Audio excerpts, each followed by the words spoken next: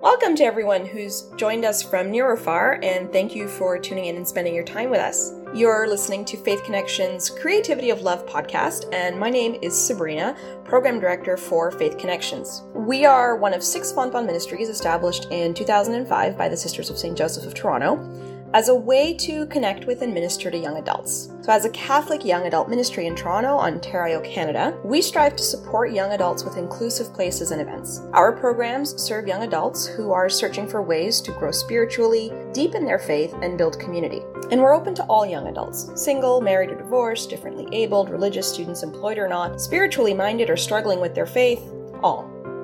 This year, we all find ourselves struggling with the reality of COVID-19, compressing our individual lives and amplifying our collective struggles. Ahead of Holy Week this year, Pope Francis called us to look ahead in hope to the future while caring for each other today. He said, "Make a gesture of tenderness towards those who suffer, towards children, and towards the elderly. Even if we are isolated, thought and spirit can go far with the creativity of love." So what does that look like? A creativity of love. What does it look like for a Canadian young adult? How can we prepare a better time in these days? This summer, we've chosen to take some time to listen to some unique perspectives on key Canadian issues and ask ourselves how we can be beside each other in love, patience, and action.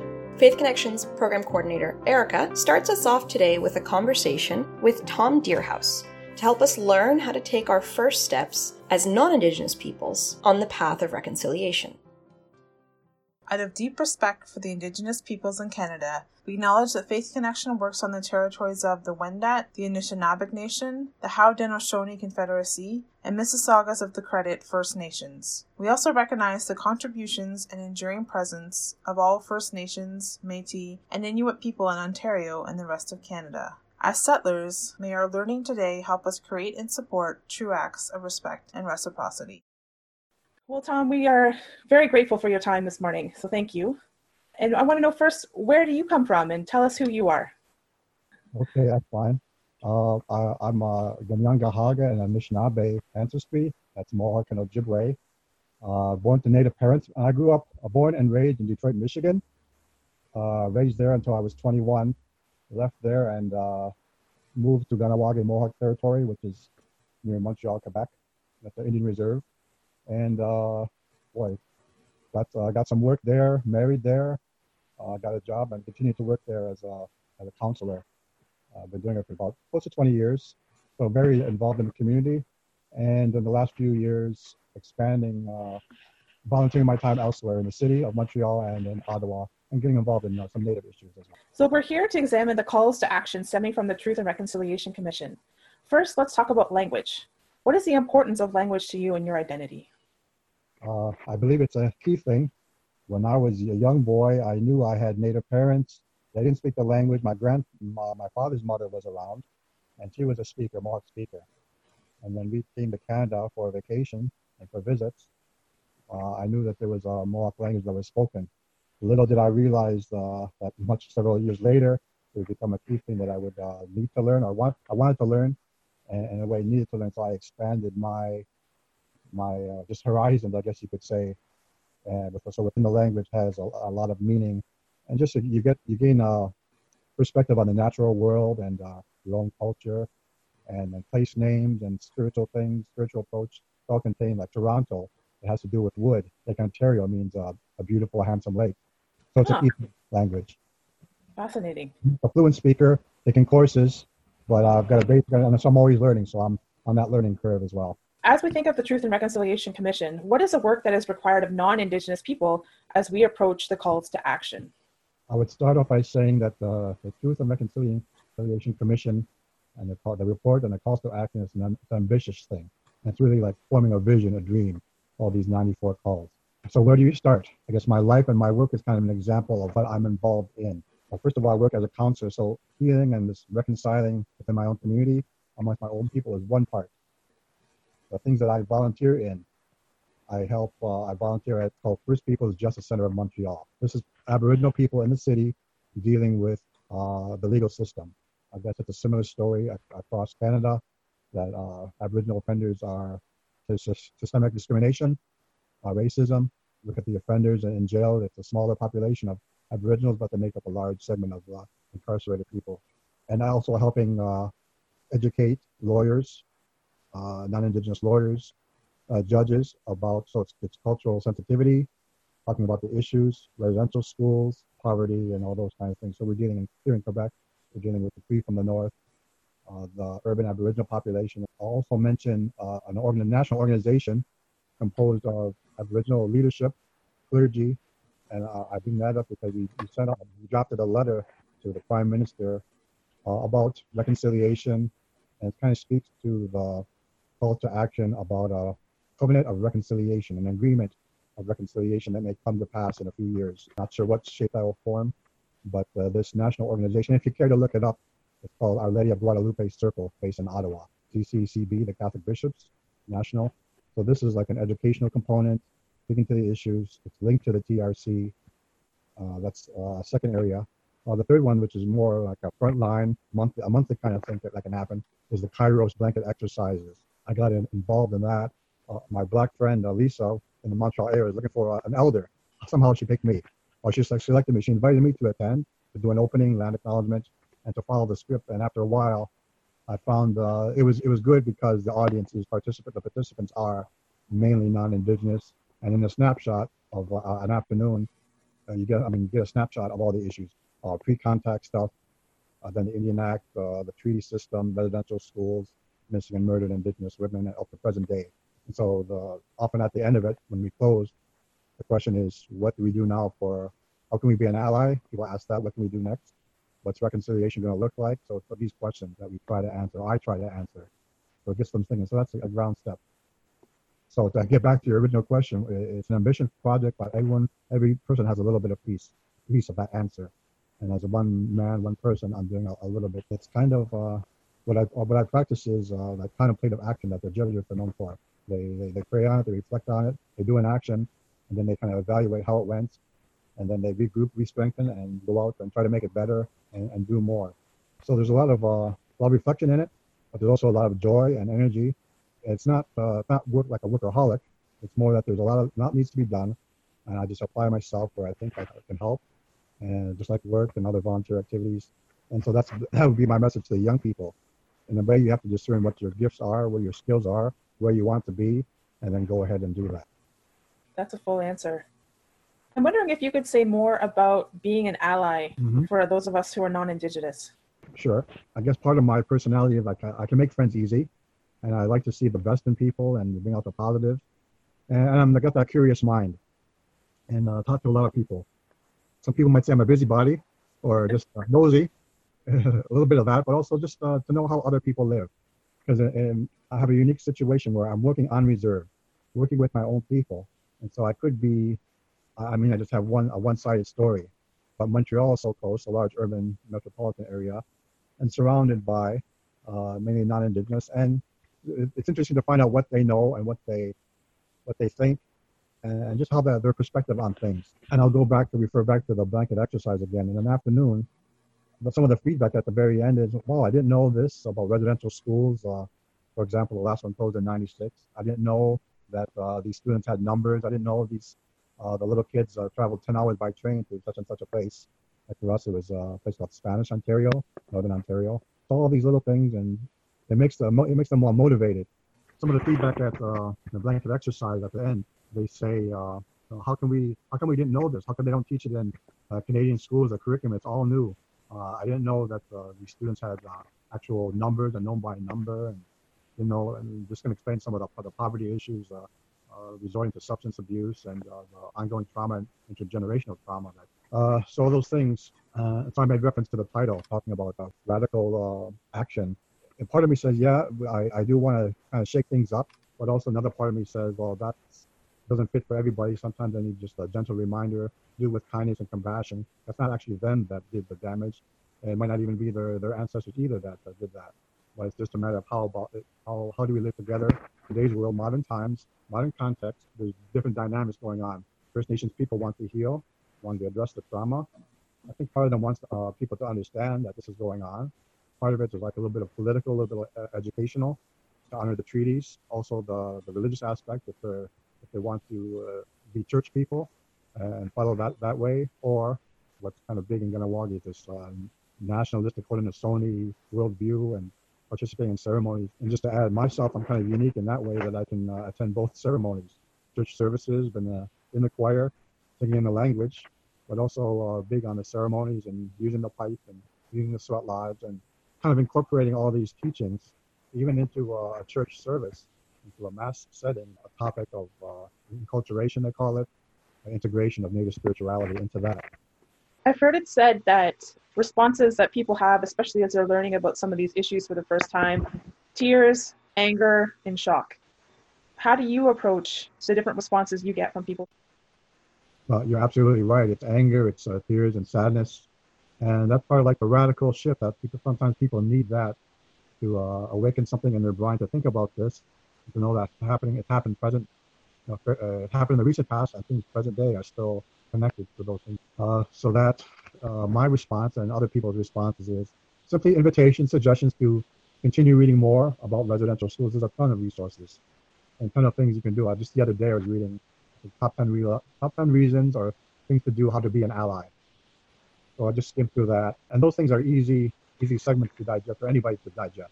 You can pick up a book. One of the things was read up on Cheney Weinjack, boy who called, what's linked to Gord Downey, called The Hidden Path. That's one resource. There's tons of others, Native authors writing on the subject. You want to go into the political, there's all kind of political and cultural things too to read up on that, on what to do next, as well as the TRC and the actual, how to break down the TRC report. There's like child welfare, legacy, the last half is about reconciliation, and all these different areas. So you might find 2 or 3 that are really right in your wheelhouse, right in your ballpark too, where you could see yourself working on. So, I mean, to summarize, to find an ally, you have to kind of have that gentleness and just a reminder and promote awareness of it. And in my case, I carry a lot of, since I talk to a whole lot of people, being a busybody, I carry a lot of people's stories. And so I just share that whenever appropriate. And sometimes it's a natural. And I've gone into schools and high schools and exercises and do land openings. And it's good to circulate and get that in people's consciousness nowadays. And it's interesting how it seems like the front line, the grassroots groups are church groups, United Church, for example, different areas. You get invitations, and it's nice like that. It's nice to do it that way. I like what you said, gentleness and a willingness to raise the issues. Yeah. Because we get that if you come out like a radical and really hard-hitting, harsh words, people tend to back away and not want to listen. But if you do a little persuasion, a little bit of just lay it out there, and you're not blaming, you're not really confronting. You say this happened, and by the way, I married into a family that both parents were residential school survivors. So I married into the family, so I use that with their permission to show. They've said some things of how they were raised, and they want a better life for people. So it's these things that happen, and I guess in everyone's current mind too, on the reserve in Ganawage, the Federal Indian Day School issue is ongoing. It started in January, and there's claims forms that are available that will be lasting the next 2 years. That's also part of my job. So it's anyone over 38 years old has the same kind of experience of trauma. The only part is they were able to go home after this day. So this happened for years and years, and that's why, I guess, thanks to the people who put up the class action lawsuit, they had. So this is the last big thing, I think, that last class action lawsuit, the day schools and the trauma. So there is a lot of work. It's mainly internal work, but in a sense, it's good to know that to have the other allies to know about this and know this is going on. And so we'll continue with language and revitalization and cultural practices and this way of looking at things. To give credit to the way Ganawagi organizes itself, its structures, band council, and both traditional leadership. Thank you for sharing that.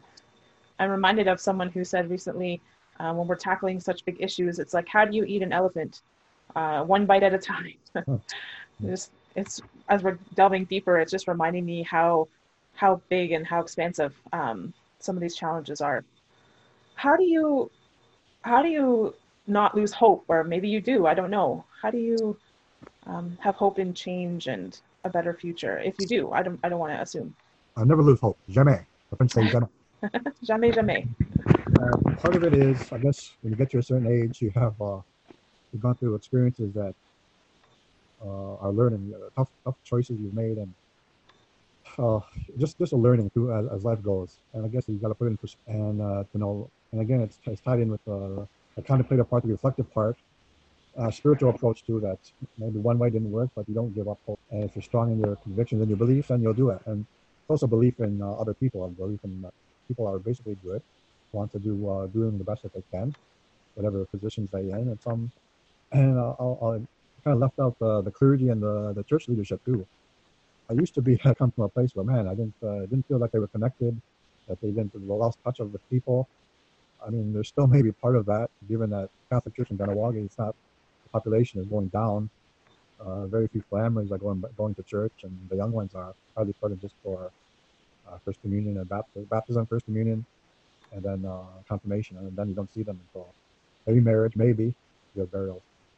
But I've come around to know that we need the clergy too. That they have a voice. They certainly have, the educated, the academic, that experience, but it's hard to change the structures, right? It's a big structure. So you're back to that elephant. How do you tackle a big issue like that? It's one piece at a time, one meeting at a time. You do your best and try to get things on paper of where you want to go. And then it's a person's choice if they choose to accept this way of doing. So that's why what I'm excited about when they talk about covenant of reconciliation and a little bit of history, which I'm kind of a history buff. A lot of people have had that. It goes back to all this Royal Proclamation and Silver Covenant Chain, all these agreements, treaties with non-natives. The non-native people wanted it like father and son relationship, and we said no. It's more like we're brothers. We're equal on equal footing.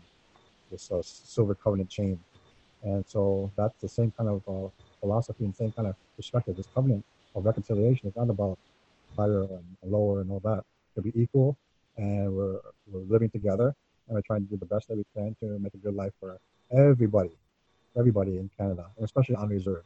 And I guess that's why I keep working, volunteering off reserve and working with everybody. So that's when I haven't gotten much exposure or experience, but I'm enjoying that, and I think I have a decent foundation to speak from on reserve and being a Mohawk. Yeah. So how do you think we build acts of truth, justice, and reconciliation between Indigenous and non-Indigenous peoples? So we talked about that a little bit, but I wonder if you could touch on that specifically. Mm-hmm. Well, there's commonalities within the churches, I think, and parishes. There's part of that. And I would ask, is there room for Native spirituality in that? Some parishes I know in Ottawa, they have that. Toronto, I think, is the same. I think, what is the parish there? St. Anne's Parish in Chinatown. I spoke there a couple of years ago. Just to have that inclusion, it's a blessing to have. It sounds not like we're bragging, but that Native spirituality, it enhances the service. And just like we need non-Native at our gatherings to share, perhaps we have a lot to share also in the things that we do. Not just church services, that's only a small part of it. It's the actual ministry part. How do we serve? The food banks, is it educational, child care, homeless shelters? Everyone can do something. We can't do everything, but everyone can do the task or the detective work is to find out where these young people can best serve or where they want to serve and how to form them in that mold formation and training. Could it be for ordained life, clergy life, religious life, or we need doctors, social workers, artists, all these things. We all need that in a well-rounded society, progressive society. You brought up vocation, and that's an interesting topic. I know, as I'm sure you're well aware and have journeyed with people, that our young people are craving the awareness of God in their life and seeking direction from God. You've mentioned it a little bit, like I said, but I just wonder, how do you help a young person journey through a discernment process of discovering who they are and their place in this world? Oh, I wish I had more examples of how that could be, but oftentimes their parents and other, just I guess the community kind of can decide and help them make choices. But I'll draw on one example. A young guy, I think he's about 13 or 14 years old. He wanted to join our church choir, and he did. And he was singing for about 4 years. And within the last year, wouldn't you know, he got attracted to the choir and wanted to the choir organ rather. He wanted to learn a few songs. So the choir master, who was 95 at the time, did teach him basic songs of organ. There's a Terry Tekakwito song that he knows. He sung it, and then he's also able to play it, and a few other ones, Kyrie and so on. So I guess, I mean, the way I look at it is he just sprang up like a young plant, and we observed it and watched him grow. And he kind of decided on his own, this is the direction that he wanted. He came every Sunday. He came to some funerals. And now, well, a bit of a sad part is our choir director of 96 recently passed a couple of weeks ago. So imagine, he had this ministry of 60 years service. Never missed a church service on Sunday, all holidays, all funeral, and he traveled about an hour each direction from the city. And that's dedicated, and that's the non-native. Mr. Bernardine Uhl was his name. I forget this. I used to give him a ride across the bridge. I'd want to drive him home, but he said, no, just drop me off at the bus station. Wow. Really simple, dedicated, exceptional man. And what I'll say about him too, he told me a story that when he was young, his parents took him to see Brother Andre, Joseph Oratory. And he told everybody, I shook the hand of a saint. Aw. Pretty cool. Yeah. He had this dedication to Brother Andre, but more to St. Clare Tecatita, where her remains are in our shrine in Francis Xavier Mission.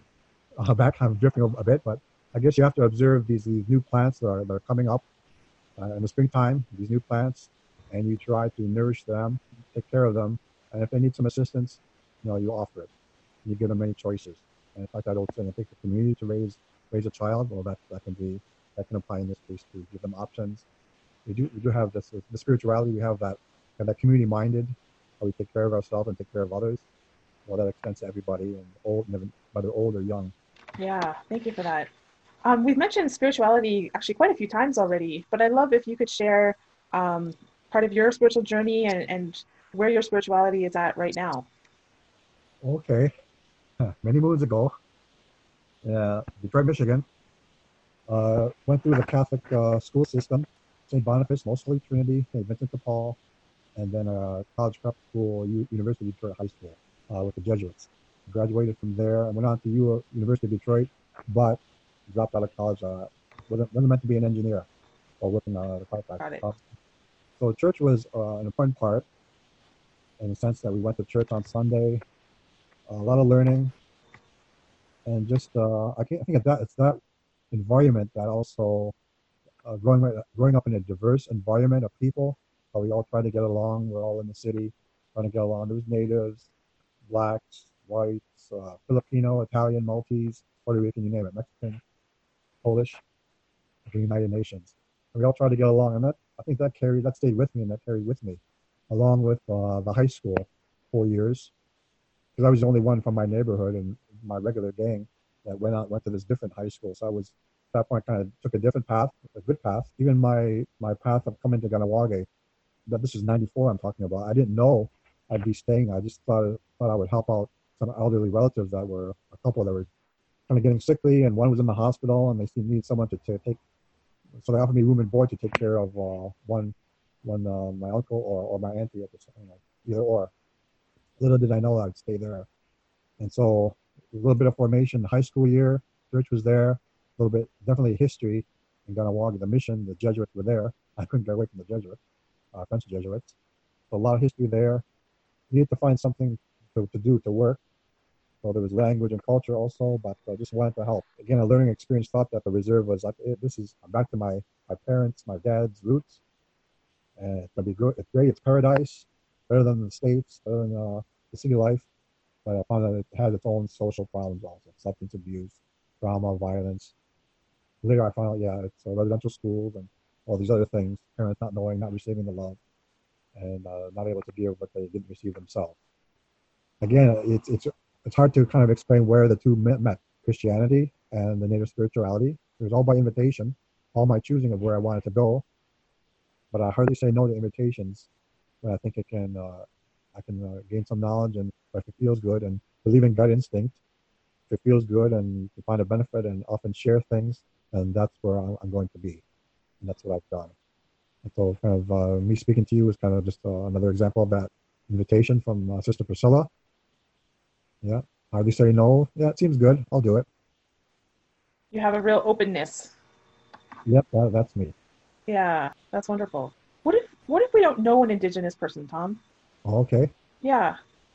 Well, you might be surprised. Someone down the street might just have indigenous blood or native blood, whether it Yeah. be Mi'kmaq or somewhere in their history. There's going to be Algonquins or Ojibways or even Mohawks. Mohawks everywhere. Just kidding. Uh, but if you don't, there's different. Oh man, there's tons of gatherings. Ottawa, there's summer solstice festivals. In Toronto, I imagine there's the same thing. I hear there's a ton of organizations. Anishinaabe, legal services. There's legal services, but also health services and friendship centers and these kind of things. Oftentimes they have elders or people who work there that'd be more than willing to share a little bit of history. Given the right circumstance, they ask someone comes to the front door and wants to know about this or something, some area. Yeah, you can find them, and that's one of the I made mention of 10 things to do. It's to go find an elder and just try to learn their story to increase your knowledge. It's amazing what you'll find. They want to talk, and I think that's really one of their gifts. That's their purpose. The elders, like, they've learned so much, and they're willing to share, and they want to share their life story. I'm thinking of one now from in Ottawa, but she came from Attawapiskat. Attawapiskat's been in the news for boil water advisory, but there's a residential school up there. But she became a nurse. She's one of the few that kind of had like a good experience, the discipline and training to become a nurse, and then current present day, she still helps telling her story and telling the young ones of this. So we don't repeat the example. Not that it will repeat, but just to learn from that to make the education part more accessible and to heal through even though bad things happen in your life, you can get through that with faith, with the help of other people. You don't do it alone. You don't grieve alone, and you don't work alone, and you're not isolated. So you do it together. So it's a matter of, in a way, it's risk taking. Just to introduce yourself. I'm so and so, and even if you just say you look indigenous, may I mind if I ask you a few questions? And if you choose to do it more, buy him or her a coffee, have a chance to set up a time where you can, when it's more suitable. Yeah, I appreciate that. My next question definitely stems from my own experience. I'm a white woman, married to a non-Caucasian man, but I consider myself to be very entry level when it comes to Indigenous issues and challenges. So I really appreciate you taking the time to be with us today.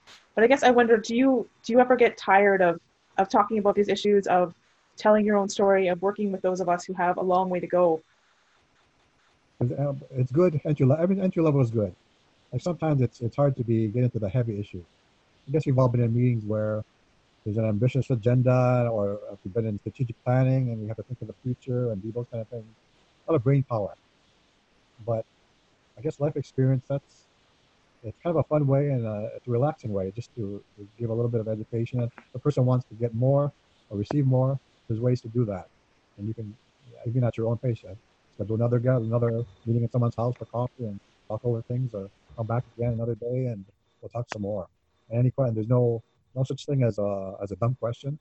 It's just a question. And that's what life is about. We're asking questions and trying to get some answers about anything, whether we want ministry or church or school or job or partner, all kind of things. Yeah, so there's all kind of ways, many roads to get answers. In my experience, I've talked a lot about medicine wheel teachings because it's easy. I think it's a general thing that people know about the 4 directions and 4 colors. And I meet a lot of people who are troubled about the race part. They think, oh, I'm white and I don't have indigenous blood and I don't know where to fit out, or even a different scenario where they're mixed. Say they're indigenous on their mother's side and they have white, Scottish, they're mixed and they don't know where to go. They don't know where to fit in. That's fairly common, what I've heard. And what I tell them a teaching that I heard several years ago. The medicine wheel also has like a dividing line, the black, dividing the 4 colors. I said, that's a special place when you're mixed blood. You have a special role, I was told. You're like an ambassador, a liaison between those ancestors, or those ancestries, whether it be native, non-native, black, Asian. You have, that's your right to learn as much as you can about each. Be proud of that, and to say, here I am, and even the partner you choose with. I would use myself as an example. I married a Moroccan Ojibwe girl. We were 19 years married, and then she passed away due to just a heart failure. And wouldn't you know, I found love again, and it happened to be with an Irish woman. Wouldn't you know, she happens to be a great beater. She has a great attitude. We go to powwows, and she dances sometimes. I'm a dancer. And then I'm willing to explore her heritage too. Her family's from Nova Scotia. And she, just like a sidebar, she has an interest in the Titanic. Halifax happens to be the museum there, and she wants to go there, maybe explore the museum, the Titanic history, and her family in Nova Scotia. And so I think that's great, and that's that. If we went together, I probably wouldn't have the chance to do that. I just didn't give it much thought. But that's she's learning the language too. We both work at the Native organization, community services, over 200 people, Native, non-Native, and she's learned some language, and I had to learn the greetings in Mohawk. So and I'm a speaker, and I help her a little bit. All to say is, life is interesting, life is good, and what you make of it, and what comes to you on the path. We're both traveling on this companions. Is that him? Companions on the journey. I don't know if you ever heard that. I don't know it. No. Oh, that's like we are companions on the journey. Oh, I don't know. The lyric just escaped me. That's a nice song. That's a nice hymn. Companions on the journey, living life and learning about life. Nice little metaphor. You seem to have a real trust in the path, in the journey. Yeah, and this comes about through, again, I guess, through a lot of years of living. When you get to a certain age, I'm 57, and just kind of applying what I've learned and teachings, and if it makes sense, I kind of use that, and I guess it stays in my brain. And since I talk to a lot of people, I'm doing a little bit of like educating. I try to make it to share that in easy ways so people can understand. So people can imagine walking on a path and knowing your purpose. One teaching is that when your child is born, it'd be nice if the old way of doing it was the parents introduce you to the natural world, this native child, and that's the start of his or her life. And then you're going to nurture that, and you're going to find out what his or her gifts are, and really start with like a Mohawk name, and even the clan that you're born into, if you have it. If a person doesn't have it doesn't mean to say that they're doomed. It doesn't mean they're lost. It means that you're going to gain something further down the line that'll help you. And it's a beautiful thing. People get it even later in life. That is beautiful. So we are, as Sabrina mentioned, we are a part of a movement with young Catholics. So what does, coming back to Truth and Reconciliation, what does participation in the Truth and Reconciliation look like for a young Catholic adult? I guess part of it means looking at provincial government, federal government, what their stance is, what their position is, what are they doing to kind of pave the way for that reconciliation? Are they doing it? Is it just talk and no action, or some talk and obstacles? But for sure, it's going to be a difficult, a challenging road ahead, because you're also dealing with citizens and it's the wide, like a better word, called a mainstream society. They elect the politicians, they put them in places of leadership, and to convince them that this is a worthwhile thing, rather than, I guess the worst case scenario would be people saying, oh, these Native issues on residential schools, why don't they just get over it and get on with it? It can't be. So something that internally, I guess amongst Native people, that we have to deal with, then externally, how to live together, peaceful coexistence, and all these principles that the Mohawks are known for in the two-row wampum belt. If you're kind of familiar with that, how we're supposed to live together. We have our customs and our laws, but then we have Natives also adopting Christian ways, which is fine. There's got to be a balance, and so there's got to be some kind of way to make it work. And I think there is a way. We all have that belief in the higher power, our Creator, our God, and there's helpers and things that we can do to make our lives really rich and blessed and feels good, even during this COVID pandemic and isolation. People on both sides are saying we should be doing our little ceremonies, our little prayers at home within our family to strengthen what occurs at Sunday Mass, to strengthen what occurs in Strawberry Festival or Maple Festival, and smudging and all these things in medicine, and resorting to the natural world, which is still thriving and even coming back a little bit stronger, which is a good thing to see. Less pollution and so on, cleaner waters and so on. So do you see a role for young Catholics to be advocating government, to be working with governments and calling them to be accountable for their actions? Yes, I see a part of it. If that seems to be their interest, it's not meant for everyone to be an advocate. Everyone can be an advocate, but to be really deeply involved and to make those changes, just as Native people are becoming doctors and lawyers and leaders also, it could be the younger generation coming up that's going to hopefully improve the situation on reserves and improve the situation generally in Canada, which makes us different from any other country. And we often draw comparisons to the States. I think we're way ahead of the United States in leadership and policies and how we keep, but there's still work to do. And I think definitely there's hope in the young people and what they want to do and their voice people that are getting in their 60s now, they're going to be retiring, and they're going to be hoping for a good transition or like integration. Their job they're going to be filled by up and coming bright young minds, creative, articulate, and just guided by this by their spirit and their mission to make this, the world, the community, a better place. And where do you see connections to this story and what you've just shared and other movements at this moment in history? Well, I talked about it in the blanket exercise about how we have to educate ourselves and try to work together to do things. In a way, the wampum, the two-world wampum tells us the same thing, that we're riding this river of life, and we're working together, and we're not interfering with each other, but we're living together. In a way, the more radical ones, the protests, Idle No More, MMIW, I think they're all valid issues, still need to be addressed. Even just this morning, I read something about how Montreal does have a problem with systemic racial discrimination. Women don't want to call 911 in Montreal because someone in crisis, though, they're going to send 17 police and P9 units to someone who just needs to go to the hospital and be talked to and listened to. These kind of things raise awareness. It's the method, I guess, that's hard to define. It seems to be ever changing. One way of doing things sometimes doesn't fit. Like a cookie cutter approach doesn't fit, so it has to be customized, especially given the diverse population. That goes across the country, because we have to acknowledge there's regional differences. Mohawks are different than the Crees, who are different from the Anishinaabe, who are different than the Wet'suwet'en, who are different from the Saulteaux Cree and the Treaty Indian, Treaty 7, 8 out west, who are different from the Mi'kmaq. But that's where the challenge is. And I guess there's organizations that try to do that. AFN is limited in that political organization. The church has it, but we'll see. I'm interested and hopeful that we'll come up. We'll talk more about this covenant of reconciliation that may be presented to the Prime Minister. He may see it's time to do that, to renew something, or it's not a new subject, but we're kind of refreshing and we're enhancing it and re-energizing it to be active. And the churches play a part of it, and definitely the young people will be a part of that history. Say a little bit more about the covenant, because that's tied right to the calls to action, right? Yeah, I reviewed the calls to action. I'm not sure where it's contained. I don't know the actual number, but they use covenant of reconciliation.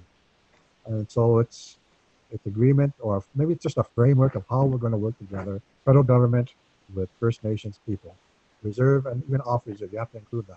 I tend to forget the off reserve, but they're there also because for economic reasons and just the land base and so on. So it's a framework of how to let everything occur at the same time. Do the spirituality exist, the reserve system, and just the leadership to practice the ceremonies and to allow and to work together. There's commonalities. Use any kind of issue, homeless issue, shelters. I think we could eliminate the homeless issue if the City of Montreal and other organizations wanted to build a kind of a shelter combined with jobs and education and training. That could be eliminated. But there has to be acknowledgement that there's actual problem in the first place. Systemic. This is a topic that's coming up now. Systemic discrimination, racial discrimination. Does it exist or not? If the provincial government say no, well, there's going to be a fight because First Nations people still say that. And that's across the country. What's that? That was also in the news. Starlight tours that happen out west, where the police pick up a Native person, drive to the outskirts of town, and leave them there and hope they survive and make it back. So that kind of discrimination, it's a hard one. I know it goes across, wherever you are. Sometimes that's your issue that you want to tackle and need to tackle, because that's your purpose in life. One of your purposes to work on that area. I think in terms of systemic racism, we very much want to take the opportunity to look at the work that non-Indigenous need to do to become anti-racist. So I don't know if you have words you want to share on that, because I think that too often the work rests with those who are oppressed, and that's not right. So maybe it's tied to what I said earlier about just a gentle reminder, a little outreach, and be inquisitive. I may ask a question about an issue you see racial discrimination, because there is a lot of good work that people are doing everywhere, church and creative ways. I think the Native people can definitely contribute if given a chance. I know there's people of all faiths that are of all faiths and good faith, willing to listen and join in. And I think the change is going to happen at like the front line, the grassroots, people doing small things first, and then eventually getting into larger projects where the numbers are a little bit larger and sharing the workload until more things can get done. Regional differences. I can only speak a little bit about what's happening around here, Ottawa and Montreal and on the region. I just remembered there was a protest All this while in this pandemic, we've had a sacred fire going on in the reserve when this death of the black fellow, George Floyd, took place, or some of the Mohawks took part, put up signs, Black Lives Matter. And that went from the reserve and even to our neighbors. So it's things like that we participate in, just to be mindful that other things are happening, not just it can't all be Native issues. So if we take a stand for something, there's a commonality in that we take stands. So one elder said, or many elders say the same thing, is universal truth. Sometimes injustice is an injustice. Martin Luther King has said something along those lines. And then justice everywhere, the threat to justice everywhere. So just to be mindful of that, and we can contribute to methods for bringing awareness and to change things. Maybe we can make an influence and an impact. And then once that is done, or once your activity is done, then you regroup, and it gets back to that contemplative action I was talking about. You regroup, you evaluate, pray on it, make sure everyone debrief it, unpack it, and you try to do the same thing again, and you keep going. So I give a lot of credit to the Jesuits for that formation, those teachings, and you can still apply it. But I give the clergy and religious people a lot of credit for they have that worldview, that history, but also on the front lines. And so whatever their vocation, I think Sisters of Flint Joseph are like teachers. I think they're teachers or educators. So I give a lot of, and over here it's Sisters of St. Anne, the teachers. So whatever calling they have, it's a good thing. So we need all of that together. You mentioned a sacred fire was started. Can you say more about what that is? I guess the Mohawks, I would say they've adopted this idea of a sacred fire. That's big in Ojibwe country for gathering, where you call in the ancestors, and they're symbolized there, and you have medicines there. We've had this going, well, for a number of reasons. It's very public. We have a bridge that's has like 200,000 on a regular basis passing by. So it's very public. The teepee set up. It's mainly to raise awareness of this Mohawk issues. During this pandemic, it was closed. Basically, the community was closed down for safety and health reasons. So we chose to organize ourselves and follow the medical health professionals and so on, like everybody.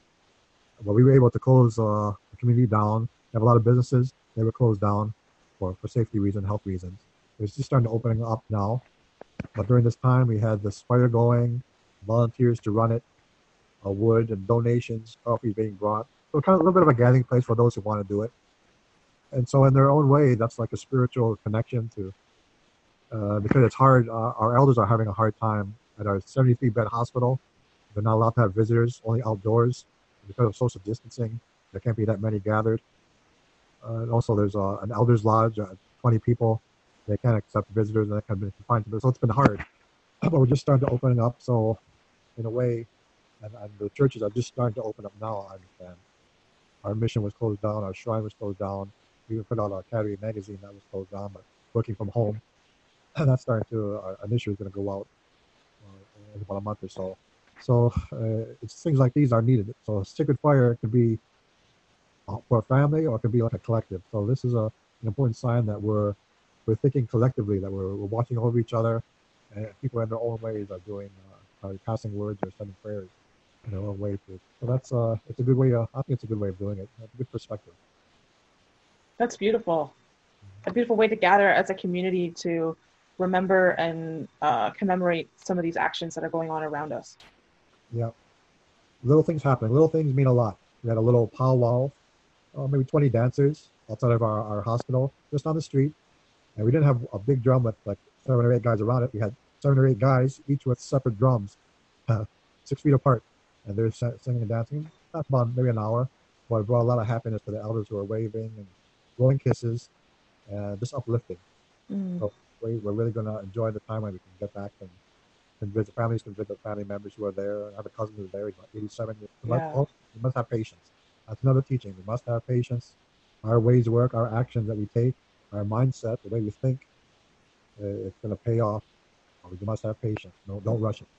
Those are wise words. So, Tom, before we officially wrap up, there's a quotation I'm going to read, and then I'm going to turn it over to you for last words to summarize. But we just want to thank you so much for your time, for your wisdom, for your words, for your compassion, your openness. We're truly grateful for all these things. Miigwech. Miigwech. More people say nyawa. Very good. Cool. So before we invite you to share your closing remarks, we like to read this quotation. Melanie Delva, Reconciliation Animator for the Anglican Church of Canada. No matter what Christians do, we must not limit ourselves to the confines of our own ideas or imaginations. If we do that, we will always come up short. Instead, we must seek to be a part of radical, boundary-breaking, everything turned on its head, movement of love and justice at the level that offends systems of power and privilege. In this movement, wolves and lambs are best friends. Lepers dance with glee. The guileless wonder of children is heralded as true wisdom. And jubilee is realized for the poor, the oppressed, the prisoner, the blind, and yes, even for you and me. So Tom, once again, we just want to leave you with the last word, and we just thank you so much again for being with us. Yeah, well, thank you. I'm struck by the word radical once again, but also the sense of the word that say it's limitlessness. We're not bounded by anything. So that makes me think of the medicine wheel again. We have our physical bodies. We have our emotions that we go through in this time and other times. And we try to use our best brains to figure out some things, but sometimes we lack maybe the spiritual. It doesn't get as much importance, but it's needed. We need all these four aspects of a human being. And with the spirit, we're not tied to anything. It's limitless. We're not confined by anything. So in our combined with our minds, when we look in a spiritual way of things, we can do a lot of things, especially the native spirituality. We can pass words. We can make things right in our own lives. We can fix things in our own lives. And we can pass words and help us in present day at any time. We don't need to be in a building, a certain building. This is tied into like the spontaneous prayer, which I'm kind of big on. Spontaneous, but within your heart. So this is one way of putting it that the medicine wheel teaches us to keep that spiritual part in balance and make it a part of our life. That's good for every human being, both indigenous and non-indigenous. We need everybody. We need everybody. That's the other teaching in the medicine wheel. We need everybody of life. And even afterwards, when we pass on, there's another circle somewhere else. We call that sky world or heaven. We have our ancestors to help us out, where that's a powerful thing where we can kind of invoke them and sort of tie to the sacred fire again, or tie to the tobacco, or just our heart. If we want it so, we can do it any time.